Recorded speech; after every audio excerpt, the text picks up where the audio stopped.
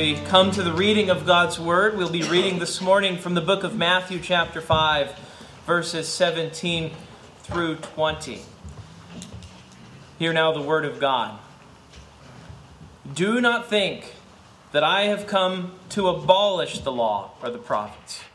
I have not come to abolish them, but to fulfill them. For truly I say to you, until heaven and earth pass away, not a iota, not a dot, will pass from the law until all is accomplished. Therefore, whoever relaxes one of the least of these commandments and teaches others to do the same will be called least in the kingdom of heaven. But whoever does them and teaches them will be called great in the kingdom of heaven. For I tell you, unless your righteousness exceeds that of the scribes and Pharisees, you will never enter the kingdom of heaven. Thus ends the reading of God's holy, inspired, and inerrant word. May He lay its eternal truths on our hearts this morning. Let's ask Him to bless His word by His Spirit. Heavenly Father, our own sense of love for you is lacking.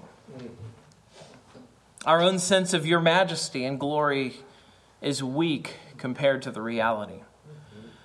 Our appreciation for the wisdom of your Scripture is not what it should be. Would you lift up our hearts today so that we can focus upon your word and have a greater delight and appreciation of you, Lord? Yes. Help us to worship better by knowing you better as you reveal yourself. Yes. We ask these things in Jesus' name. Amen. Amen. You may be seated.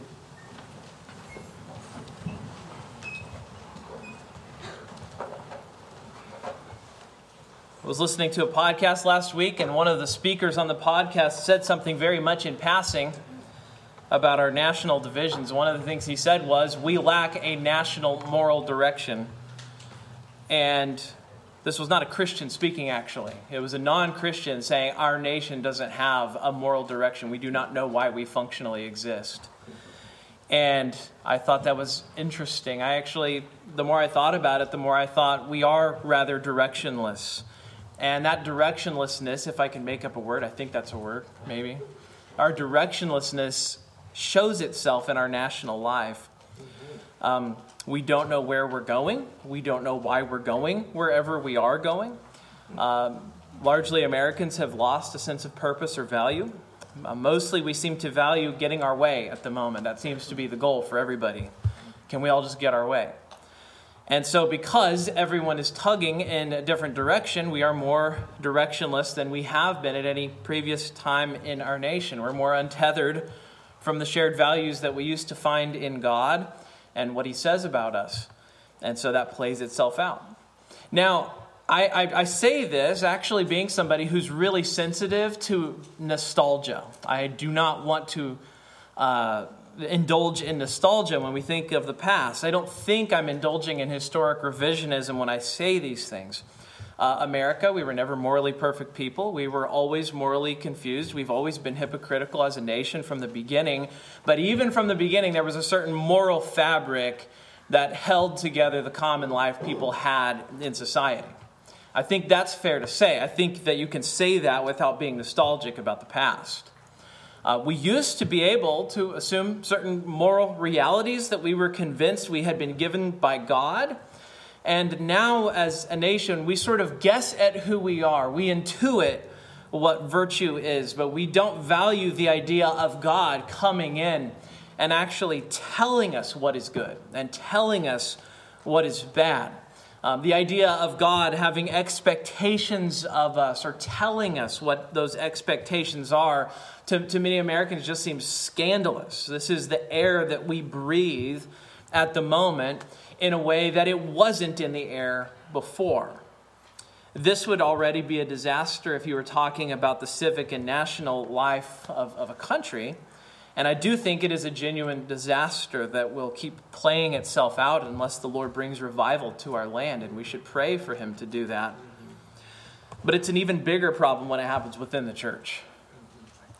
We expect people who don't love God not to care about God's law. We expect that. That's normal. But if even the church doesn't have an appreciation of God's law or what God's law tells us about himself and about ourselves, then we have major problems on our hands if even the church doesn't care about what God's law says. So when you talk about the law of God, I think Americans, many Americans, and especially, I'm speaking specifically of Christians at this point, are baffled by what to do with God's law. Especially the first 2/3 of their Bible, right? They just say, give me a New Testament with Psalms and Proverbs in it. And I don't know what to do with the rest of it, There's sort of this assumption among a lot of Christians that the New Testament is the most important. The Old Testament is sort of like homework that Jesus did for us so that we don't have to think about the Old Testament, right? And that attitude plays itself out in many ways. One of the ways it plays itself out is that for many Christians, the Ten Commandments aren't really seen as binding. They're seen as something that shows us our guilt maybe, but there's not much more use for the Ten Commandments beyond that. They'll say something like this: Jesus came, he was a perfect man, he kept the law, and now that he kept it, God doesn't have any expectations for us to keep it. It's more pervasive than you might think, actually. Maybe even in our own hearts we have that impulse. Maybe we would never say it aloud, but maybe we do secretly think it, and we use it to sort of excuse some of our behavior. For some, we have a choice to make. There's a misunderstanding, really, of what God's expectations are. They say, well, we can either live by grace and have no law-keeping in our lives, or we live by the law. And that is simply a false dichotomy. It's not a choice that the Bible gives to us. It is true the law plays no role in our justification. If you look at the book of Galatians, and that was my first sermon series here, was the book of Galatians, you do learn that the law has no power to save. But to say that it has no role in the Christian life at all is simply wrong as well. There's almost this idea that if we're justified by grace, that somehow leaves no room for God's commandments, for example, to help us live the Christian life. And yet, what do you find with Paul? Paul never said that Christians don't love or keep the law. What he said in the book of Galatians was, it is not a means of our being justified. But that doesn't mean that he removes completely any sense of our impulse to be obedient.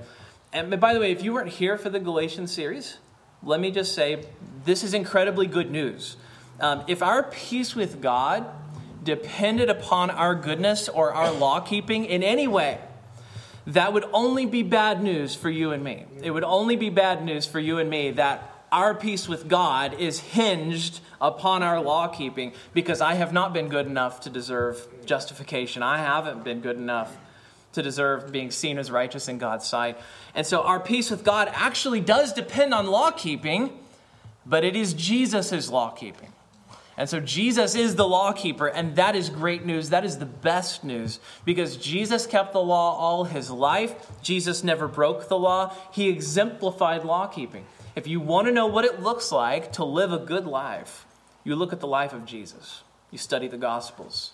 You see how he composed himself. You see how he spoke to others. You see how he loved people. You see how he cared for other people. And what you're seeing is a living illustration of what it looks like if someone was to actually keep the Ten Commandments.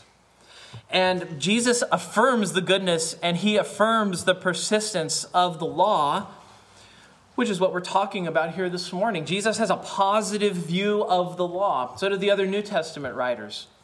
One of the places you see the law being cited directly by Paul is where he writes to the children in the church. And he's writing to these children in the church, and he's treating them as fellow Christians. And what does he do? He quotes the fifth commandment. He says, "Children, obey your parents in the Lord, for this is right." And he quotes it word for word from the Ten Commandments, and he expects them to obey the fifth commandment. This would be a curious thing to do if the law is gone, if the law is abolished, if the law is done for and no longer is a standard for us now that Christ has come. Instead, what you see is the law is alive and well, but now Paul appeals to Christians on a different ground for their obedience. You see this attitude toward the Old Testament, this negative attitude toward the Old Testament has its foundation in a wrong belief that Jesus at his coming fundamentally fulfills the law in such a way that he actually does away with the law, or he does away with any obligation that we have to the law. And so instead, we need to make sure that we don't just bring our own ideas in here and say, well, how would I deal with this. We actually want to hear Jesus. We want to let Jesus himself define his relationship to the laws of Scripture, the laws of the Old Testament. Because whatever Jesus thinks of the law, that is what we should think as well. I think that's a good principle to have. Whatever Jesus thinks of the law, we should think the same thing. Now, all of this is me sort of setting the stage for what we have before us this morning, because when you talk about truly transformative texts in the New Testament, that the sort of texts that fundamentally inform how we think about Jesus and how we think about the rest of our Bible, it is really hard not to put this specific text at the forefront when we're talking about how we're going to think through what God expects of us as Christians. One of the things that Jesus does here is he corrects a misconception. For another thing, he puts his relationship to the law in a positive light, not a negative light. And then finally, he lays out for us what our own attitude toward the law should be. So let's take what we have here and let's look at it under 2 points, just 2 headings this morning. We have the fulfillment of the law, and then we have the function of the law. Jesus wants for us to be able to pray Psalm 119 and mean it. Now, Psalm 119 is really long, but if I could boil Psalm 119 down into a single sentence, it would be this: I love your law, O Lord. And Jesus wants us to appreciate the law in such a way that we could pray that from the heart and mean it. Yes. So we need Jesus' words to prod us towards seeing the force for good that the law can play in the lives of redeemed people. We need to make sure we do not only see the law as a source of condemnation. So when we read the law, we want to see, yes, I am guilty of breaking this, but now, God, I see where you're pushing me toward as well. I see what you want for my life, not just what you don't want for my life. So first, we have the fulfillment of the law. You see this in verse 17 really plainly. Jesus says, do not think that I have come to abolish the law or the prophets.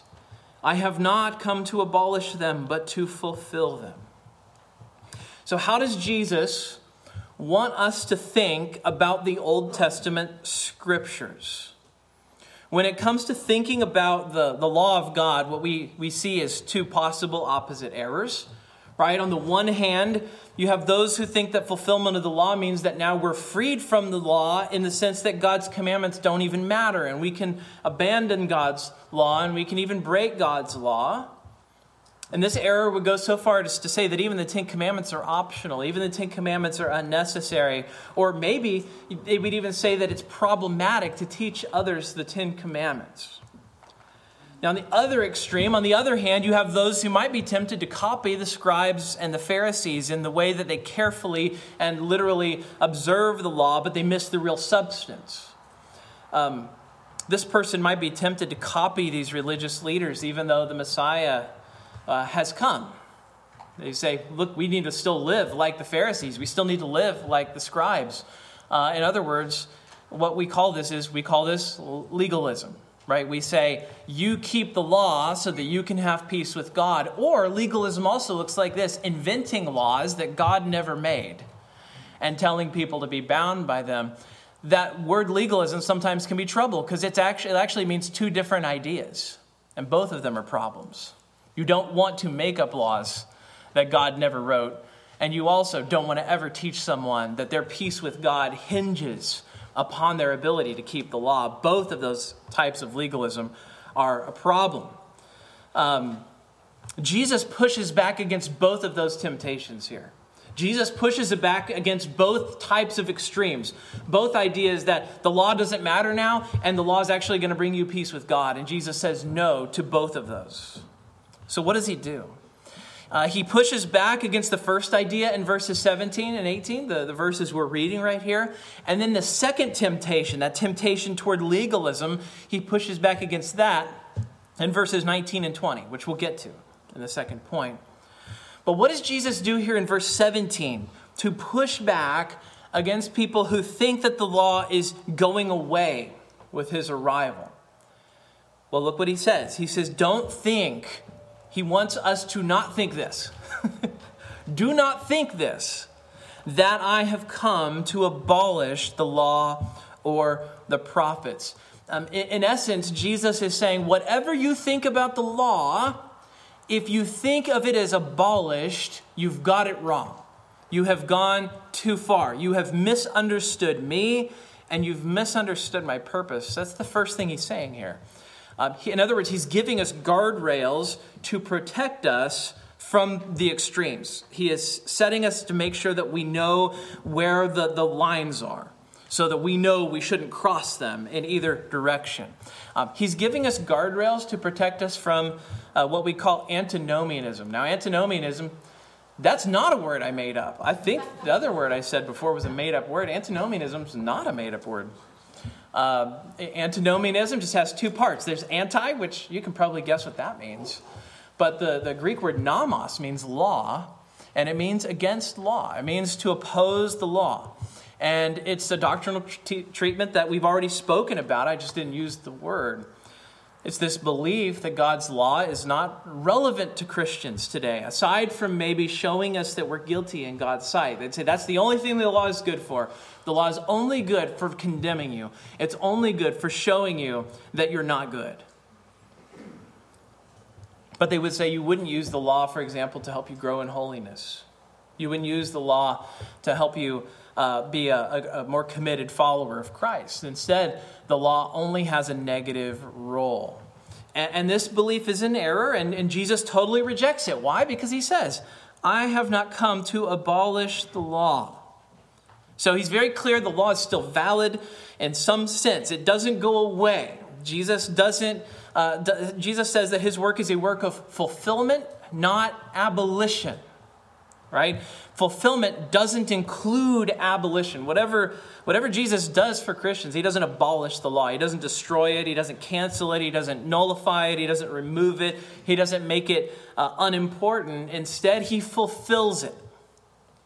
So based on this text, whatever the word fulfillment means, Jesus is helping us work out how to understand his fulfillment. And he says whatever we do, we should exclude from our interpretation the idea that the law doesn't matter. So when you're working out fulfillment, make sure you see Jesus as something like completing the law and not removing the law. Based on the rest of the New Testament, we also can't read Jesus as saying that everything stays the same with his coming either. You read the book of Hebrews. What you see there is that Hebrews belabors this, by the way, that Jesus fulfills the ceremonial law. And he fulfills it in such a way that we don't need sacrifices now. Now we don't need the sacrificial law. We don't have a temple standing anymore. There are aspects of the Torah, aspects of the law, that we have a different relationship to now as Christians. So I want to make sure that I say this. There's a balance in what Jesus is telling us. The difference between abolition and the difference between fulfillment. So we don't practice the ceremonial law, which includes the cleanliness laws, the sacrificial laws, the feasts, not because they're done away with, but because the one that they all pointed to has come, and he has made the once-for-all sacrifice. So there is no need for more sacrifices. The one that all of those things were pointing to is here. The author of Hebrews calls them the shadows. He says those sacrifices, those ceremonies, they were shadows. And he says Jesus is the substance that the shadows were cast off of, right? So when someone's standing in front of a light and you see a shadow on the ground, you don't think to yourself, wow, Adam looks flat and dark and splayed across the ground today. No, you say, that's Adam's shadow, right? You don't identify him with the shadow. You recognize it for what it is. And the author of Hebrews says, in essence, if you keep living in the ceremonial law, it's almost like you're talking to shadows. You're dealing with shadows. But he says, no, put your face on Jesus directly.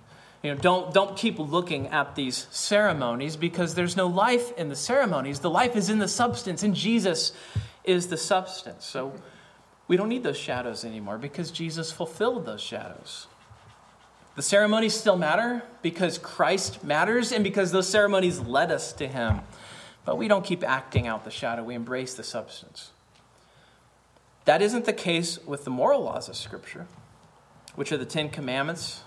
The Ten Commandments are a summary of the moral law. So if you ever think to yourself, what does God want from me? What is God's moral expectation? What does he still expect from me even today? One of the things you can do is you can simply go to the Ten Commandments, which are a summary of exactly what God expects of us. The Ten Commandments aren't done away with. They aren't gone. They are still totally relevant. In fact, if you go through the New Testament, even after the death of Jesus and the resurrection of Jesus, you go through the book of Acts, you go through the letters of Paul, the letters of James, the letters of Peter, the letters of John, what you actually can do is see that all of them still expect us to keep the Ten Commandments. They continue to hold up all 10 commandments to us and say, these are still valid. Keep God's law.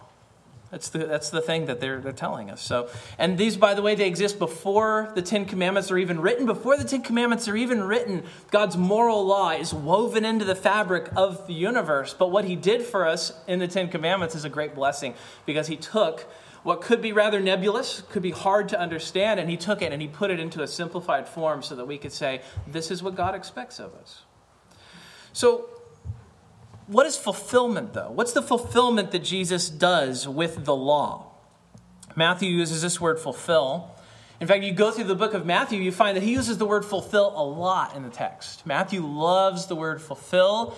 And one thing that stands out in Matthew's gospel, even over and above the rest of the gospels, is Matthew loves to tell a story, and then in the middle of the story say, Jesus did this to fulfill what was spoken in the prophets. And so he'll frequently just stop what he's doing and point to a text of Scripture and say, Jesus is fulfilling that right here. Jesus is fulfilling that right here. Over and over, nearly a dozen times in Matthew, he does this. And so over and over he's saying, Jesus did this to fulfill what the Lord had spoken by the prophets. So I think that it's fair to understand fulfillment as meaning when God acts on his redemptive purposes to make his promises come true. When God makes the promises of Scripture come true, that's a fulfillment. He's making this thing that was there come alive. We're seeing in action this thing that was only words before. Now we actually see it lived out and done. And so when the promises come true, that is fulfillment. And that's what Jesus is talking about. So he not only does Jesus make the promises of Scripture come true, he actually keeps the law. He actually fulfills the law. One of the things you see in the Bible is this expectation that this law is supposed to be kept. It's supposed to be kept. And the whole Old Testament is a story of people intentionally not doing that. Just not doing it over and over again. They're not fulfilling the law. And then Jesus comes along and he says, it's time that someone keep this. And he does. And so we need to understand ourselves as saved by the lawkeeper. We're saved by the one who did that thing that we were powerless to do, that we weren't doing, and we were trying perhaps, and we weren't doing it. And Paul says that if we are saved by Jesus' death, how much more will we be saved by his life?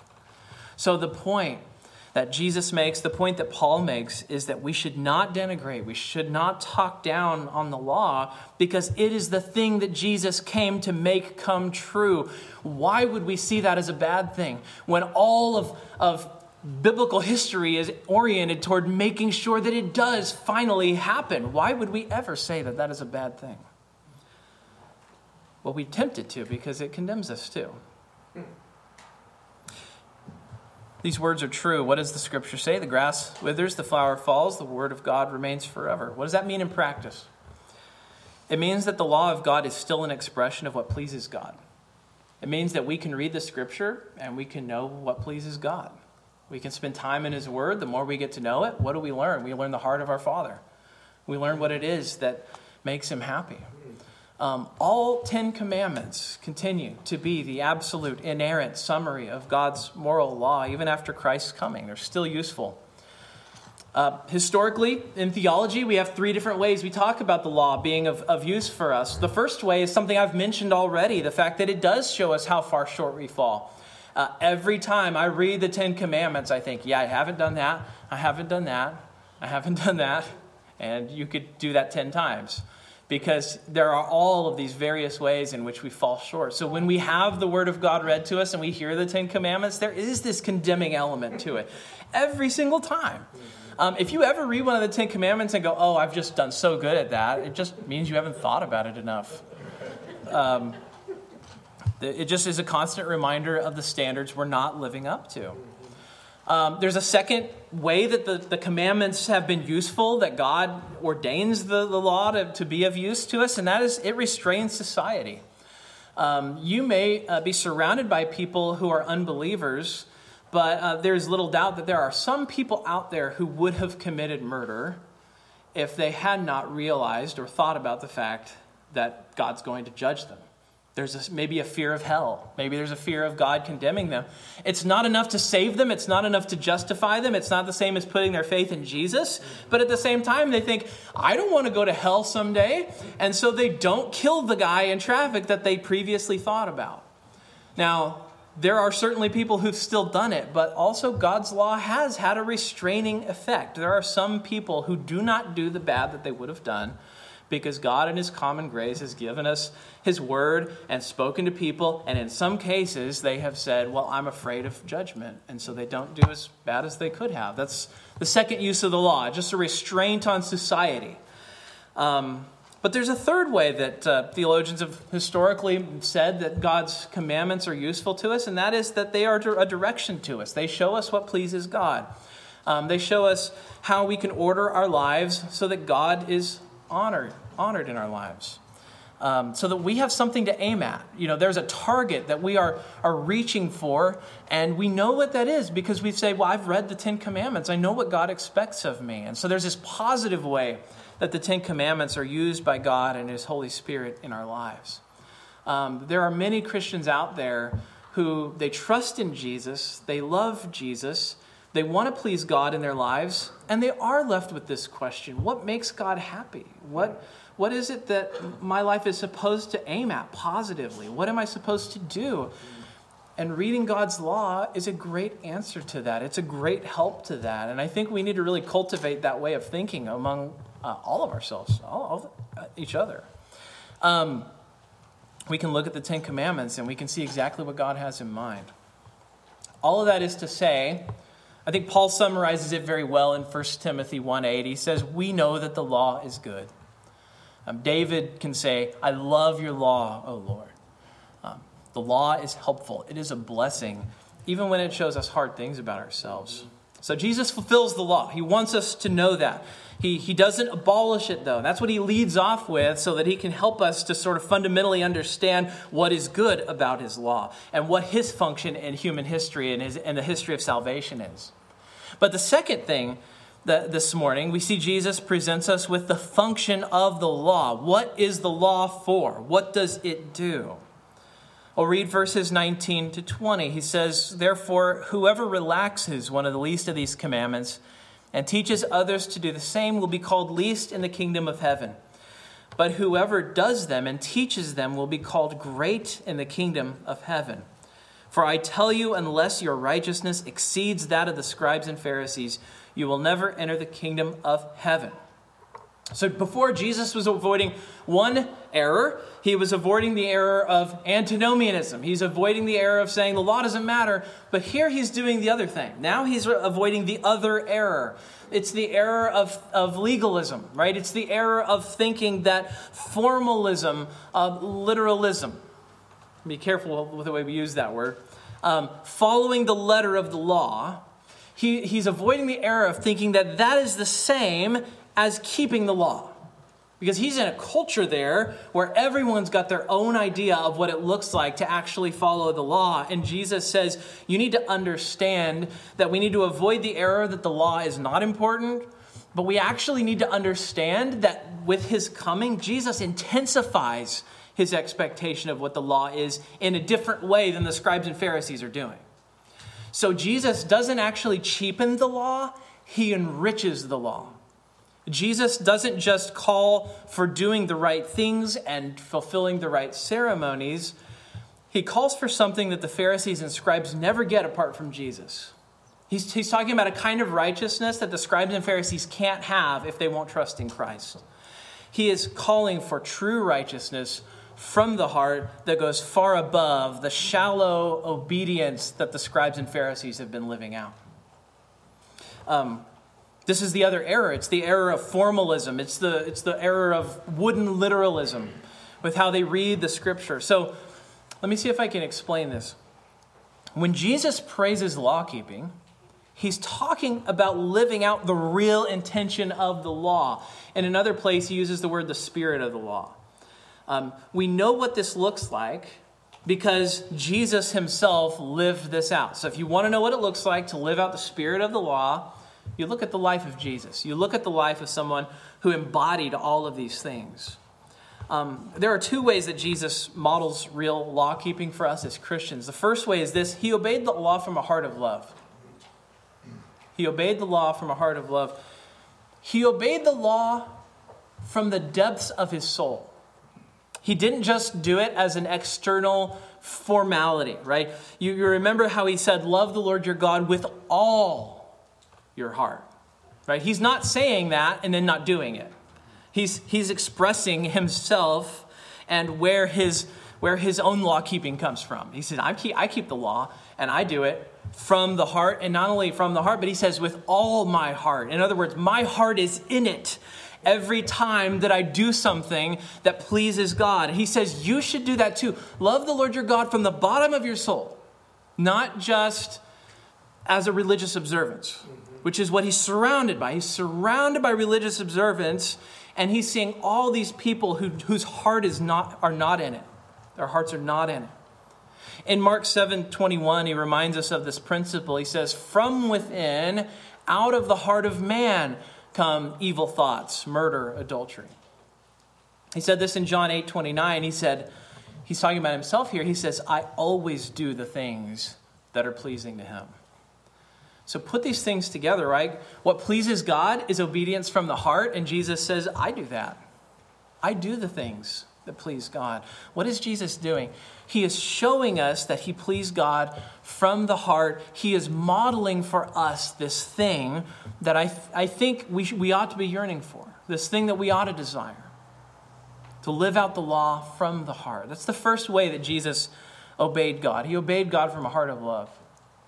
Second, he obeyed the law fully and not selectively. He obeyed the law fully and not selectively. He did not only choose the parts that he kept. Think of the issues that he had with the Pharisees. They were absolutely selective about which parts of the law they took seriously, which ones they ignored. One of the examples that we see is in Luke 11:42. He's talking about the Pharisees and he says, woe to you Pharisees, for you tithe mint and rue and every herb, and neglect justice and the love of God. These you ought to have done without neglecting the others. So in other words, he's dealing with their selectivity. There's another place where Jesus says, you guys have this Corban rule that you have, where you say, I don't have to take care of my parents if I donate the money I would have given them to God. And I can just dedicate it to God, and then I don't have to keep the fifth commandment to honor my parents. And Jesus says, you are being selective. You're prioritizing one part of God's law, and you're putting aside this other part of God's law. He says, stop being so selective. Take care to keep all of God's law. And that's what Jesus does. So he is not selective in how he keeps the law. He actually is wholehearted, and he is whole-lifed in the way that he observes God's law.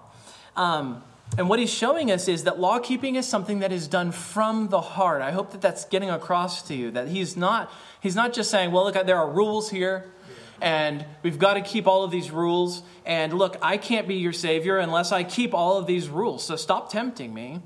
Instead, you're actually talking about things that Jesus loves and hates. When you're talking about sin, you're talking about something that from the heart he hates. When you're talking about virtue, you're talking about something that from his heart he loves because he loves his Father and he wants to please the Father. So you're getting right down to the root of his heart. And when you look at his heart, you see love for God. For a sinner like you or me, we know that we can't and that we won't keep God's law perfectly. For many people, that's reason enough to give it up entirely. right? They say we can't keep all of it, so why should we keep any of it? And at the same time, though, it's true. We actually can please God. That is an important message Christians need to hear. It's important that Christians actually hear it is possible to please God, because in Christ we can please God. Now, we don't keep the law in order to be justified. This is not me telling you you can keep the law enough for God to finally love you. No, God loves you. I don't have to qualify that. It's not like your obedience comes first, then he looks and says, okay, now he's all right with me. No, it's the opposite, right? We have very different motives as Christians, right? We keep the law now, not so that he'll love us, but because of the one who has saved us and given himself for us. He's shown God's love to us, and we respond accordingly, right? So our obedience is responsive to God's grace. It's not causative of God's grace. It doesn't make us worthy of his grace. That is very good news if you have ever sinned, and it's good news for me. By the way, I'm not just reading this into the passage. Think about everything that's come before as we've gone through the Beatitudes. As we've looked at the text before us, right? All of this was Jesus telling us what it means to be a Christian. Telling us what it means to throw ourselves upon Jesus. What it means to be poor in spirit. To have no goodness of our own that we depend on. He's been telling us what it means to completely lean upon Jesus for peace with God. And then he showed us what it looked like to live that out. He showed us what it was to have a pure heart, to be peacemakers, to endure persecution. And now what does he do in our text?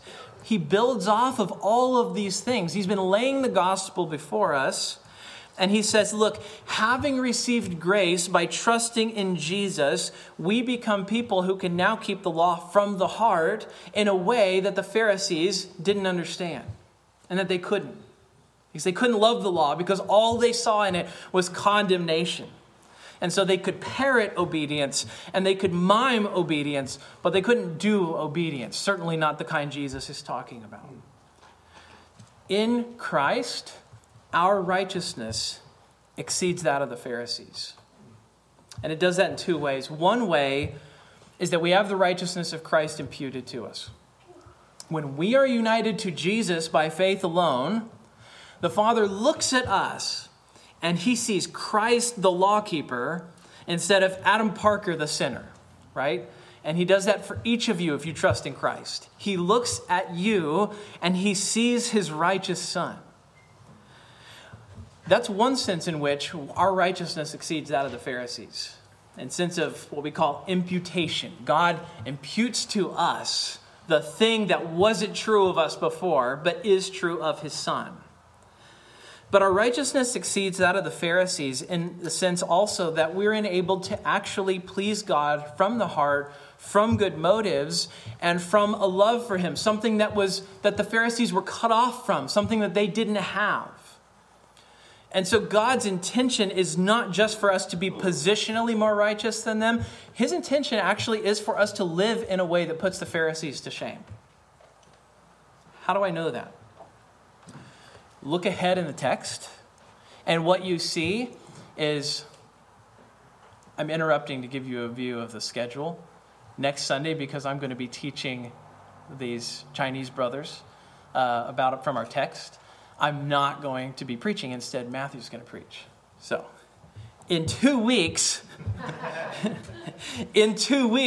look at the passages that are coming up in the text. What does Jesus do? He starts talking about murder and adultery and divorce and oaths and retaliation and giving and so on. What is Jesus doing?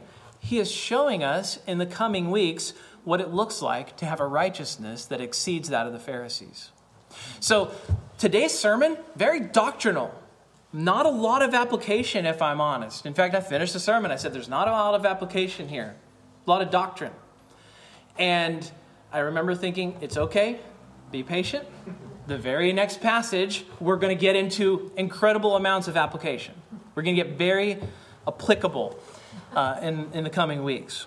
So I tried to convince myself not to be insecure about the lack of application. Just have to see. 2 weeks from now.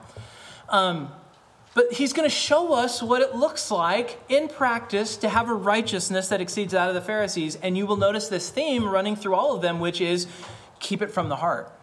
He gets to the passage about murder. What does he do? He says, don't murder. And then he says, by the way, get down to the heart level when you're talking about murder. He gets to adultery. What does he do? He says, by the way, get to the heart level about adultery. Don't just not commit adultery, but have a heart that hates adultery. And he does that with all of these commandments. So he's showing us, and he's doing the application of this sermon here. And that's what we're going to be getting to in the next couple of weeks. So again, don't be afraid. We're going to get to real stuff. But at this point, we're just talking about the goodness of the law. We're talking about Jesus' appreciation of the law and the fact that it's still there and it's still good. So we're not talking about works righteousness. We're talking about pleasing God. We're talking about pleasing God who gave his son for us. Now that he's done what he has done for us, how will we respond? What should our life be shaped like? What should it look like? We respond like Paul says in Romans 12. What does he say we should do? He says, we make our bodies a living sacrifice, holy and acceptable to God, which is our spiritual worship, right? We don't just go through religious motions. We make our whole life a sacrifice to him. We're talking about seeing the Bible telling us that we've done something wrong, and then we say, I am wrong, Lord. I am sorry. Help me to change for the sake of Christ. And then we take the steps to do that. We respond to his grace by asking the question, Lord, how can I live to please you? And the answer we find is in the law, which is fulfilled by Jesus and never abolished. Now, this is what I really want to get at. One of the things, just as we're closing really, one of the things that Christians often hear is that we can never please God. I nodded at this a moment ago. I wanted to put more attention on it. We keep hearing, and maybe we just hear it from ourselves. I hope you don't hear it from this pulpit. But we oftentimes hear we can never please God, right? We're so sinful that we are incapable of pleasing God. We sometimes hear it said in connection to Isaiah 64:6, which tells us all our righteous deeds are like a polluted garment. How are we supposed to please God if we can't even do one good deed that would please God? Maybe you feel that way. You feel like such a spiritual failure. You say, I've never pleased God. I feel like I've never done anything that pleased God. And you look at this text in Isaiah and you lean on it and you say, this is why. I've never pleased God. I never can. But think about the context of Isaiah 64. God is talking about a people who are trying to live by their own righteousness. They're not trusting in him. They certainly are not setting their eyes on Christ. They're trying to commend themselves to God apart from faith. God hates works of righteousness apart from faith and love. He hates it. You have all of these places in Scripture where he's talking to Israel and he's like, I am sick and tired of you going through the motions and your heart is never in it. What does he say? I desire steadfast love and not sacrifice. The knowledge of God rather than burnt offerings. He would rather the Old Testament saints love him and never give one offering on the altar ever again. If he was going to choose, that's what he would pick. These people have no love for God, and they are not only not acting out, they're only acting out. They're only going through the ritual. And in case it's fair to say, and in that case, it is fair to say to someone like that, these righteous deeds without faith are like a polluted garment. And someone in that situation needs to be told that. But we take this and we universalize it and we say this is always true for everybody, even those who are in Christ. And I think that's an error. I think that's not what the passage is intending to say. How do I know that? Just read the Bible. What does Romans 8:8 say? Those who are in the flesh cannot please God. Then what does he say in Romans 8:9? You, however, are not in the flesh, but in the Spirit. Those who are in the flesh cannot please God. You're in the Spirit. What's the implication? You can please God. You have Paul in 2 Corinthians 5:9. He says, whether we are at home or away, we make it our aim to please him. 1 Thessalonians 2:4, it says that we speak not to please man, but to please God. In chapter 4 of the same book, Paul says that we receive from the apostles how we ought to walk and to please God, just as you are doing. He says you are pleasing God. He's writing to these saints in Thessalonica, and he's saying you can please God. You have been. Hebrews 11:6, without faith it is impossible to please God. The implication here is that with faith it is possible to please God. Listen to this, 1 John 3:22, he makes this similar point. He says, we keep his commandments and do what pleases him. So then you come to that passage in Isaiah, and I think that this helps you understand. He is talking about faith-filled people who love God from the heart, who are pleasing God. In other words, it is an error to say that you can't please God, that you can never please God, that you don't please God. The reality is, God's word says that you do and that you can.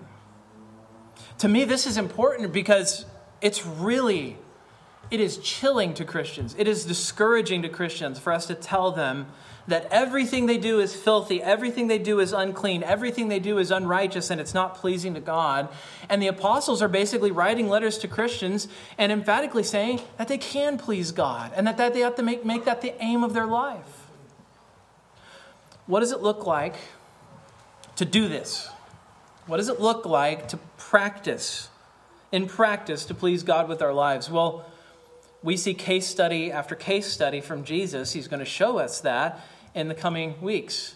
And he's also you can just look at his life if you want to see him practice what that looks like. So stay tuned. You will see. You will find out. But there's a lot of direct application coming. It's just a little later.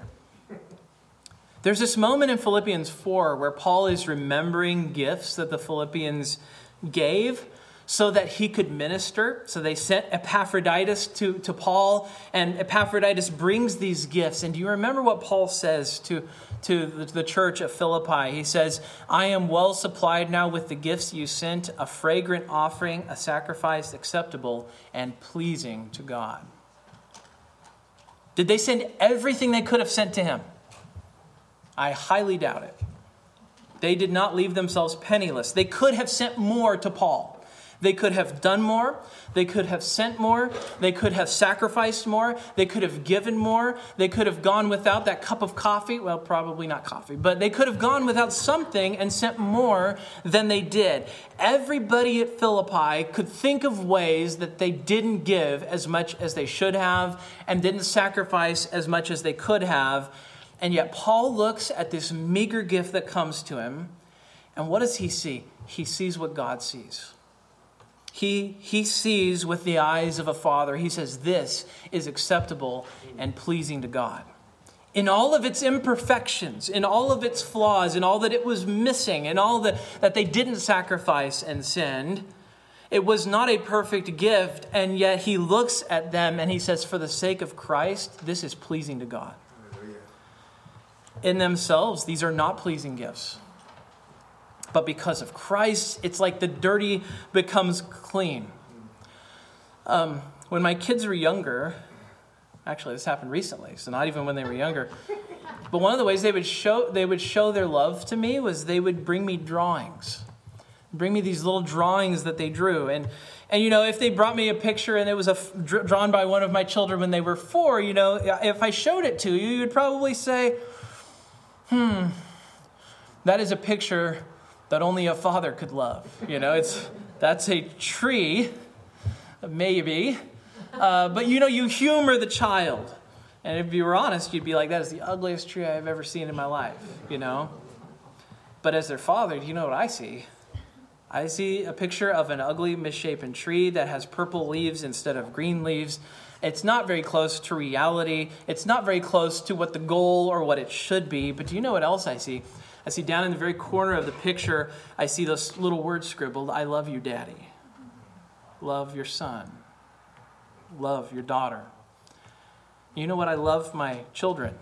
And however imperfect that picture might be, I accept it. And I don't accept it because of its perfection. I accept it because He is my son. And what he gave me, as weak and as misshapen as it is, and as misshapen as it might be, as far short of the standard of reality it might be, it is from my child who loves me. You need to also understand this, that God does not wink at our imperfect gifts. Instead, I need you to think of your gifts as being washed and cleansed by Jesus and made presentable. And then our gifts come into his presence, pleasing. So it is not the way a father, even Adam does, sort of wink at the picture and say, I will accept this with its flaws. It's almost as if it passes through the hand of the Son, is perfected, and then handed over. So I want you to know, Christian, you can please God. Not because you are good, but because you are in Christ and because your Father loves you in Jesus. The Father loves the Son, you are in the Son. And so because though you and I don't keep the law completely, we don't keep the law from the heart the way we should, we are in Christ who did keep the law. He kept it for us. And in Christ, God receives us. He will accept your worship. Maybe you do that even here. You come in here, you say, I feel like the Philippians. I didn't give as much as I could have. I didn't give as much as I should have. My heart wasn't in it the way that it should. And yet he will accept your meager worship. He will accept your songs that are not sung fully from the heart. And he will see when you keep his commandments and you don't keep them perfectly, entirely from the heart. And he will look at you through Christ, through the lens of his Son. And he will be pleased with you. Even as you endeavor all the time to become more and more holy, more and more righteous, you want your gifts to be more and more pleasing in his eyes. Is this the aim and design of your life? Do you want to please God? Is your life oriented around what pleases the Father? Do you want that? Do you want to please the Father? Once you resolve that, I spoke of the directionlessness and the purposelessness of our own nation. We take responsibility for ourselves. Our lives do not have to be purposelessness or directionlessness. God has given you a direction. He has given you a purpose. He said you are to live to please God. Amen. Let's pray together. Heavenly Father, we thank you that you did not abandon us in our sin. Instead, you sent your Son, born of a woman, born under the law, to keep your law, to fulfill your law, that we might be seen as the fulfillers of that same law. And even now, you've removed the fear that might have been ours, and you've replaced it with love. You've replaced it with a desire to obey. Would you give us that desire? Would you give us our heart's desire to please you, to know you, to trust in your Son? We ask you to do this for us in Jesus' name. Amen.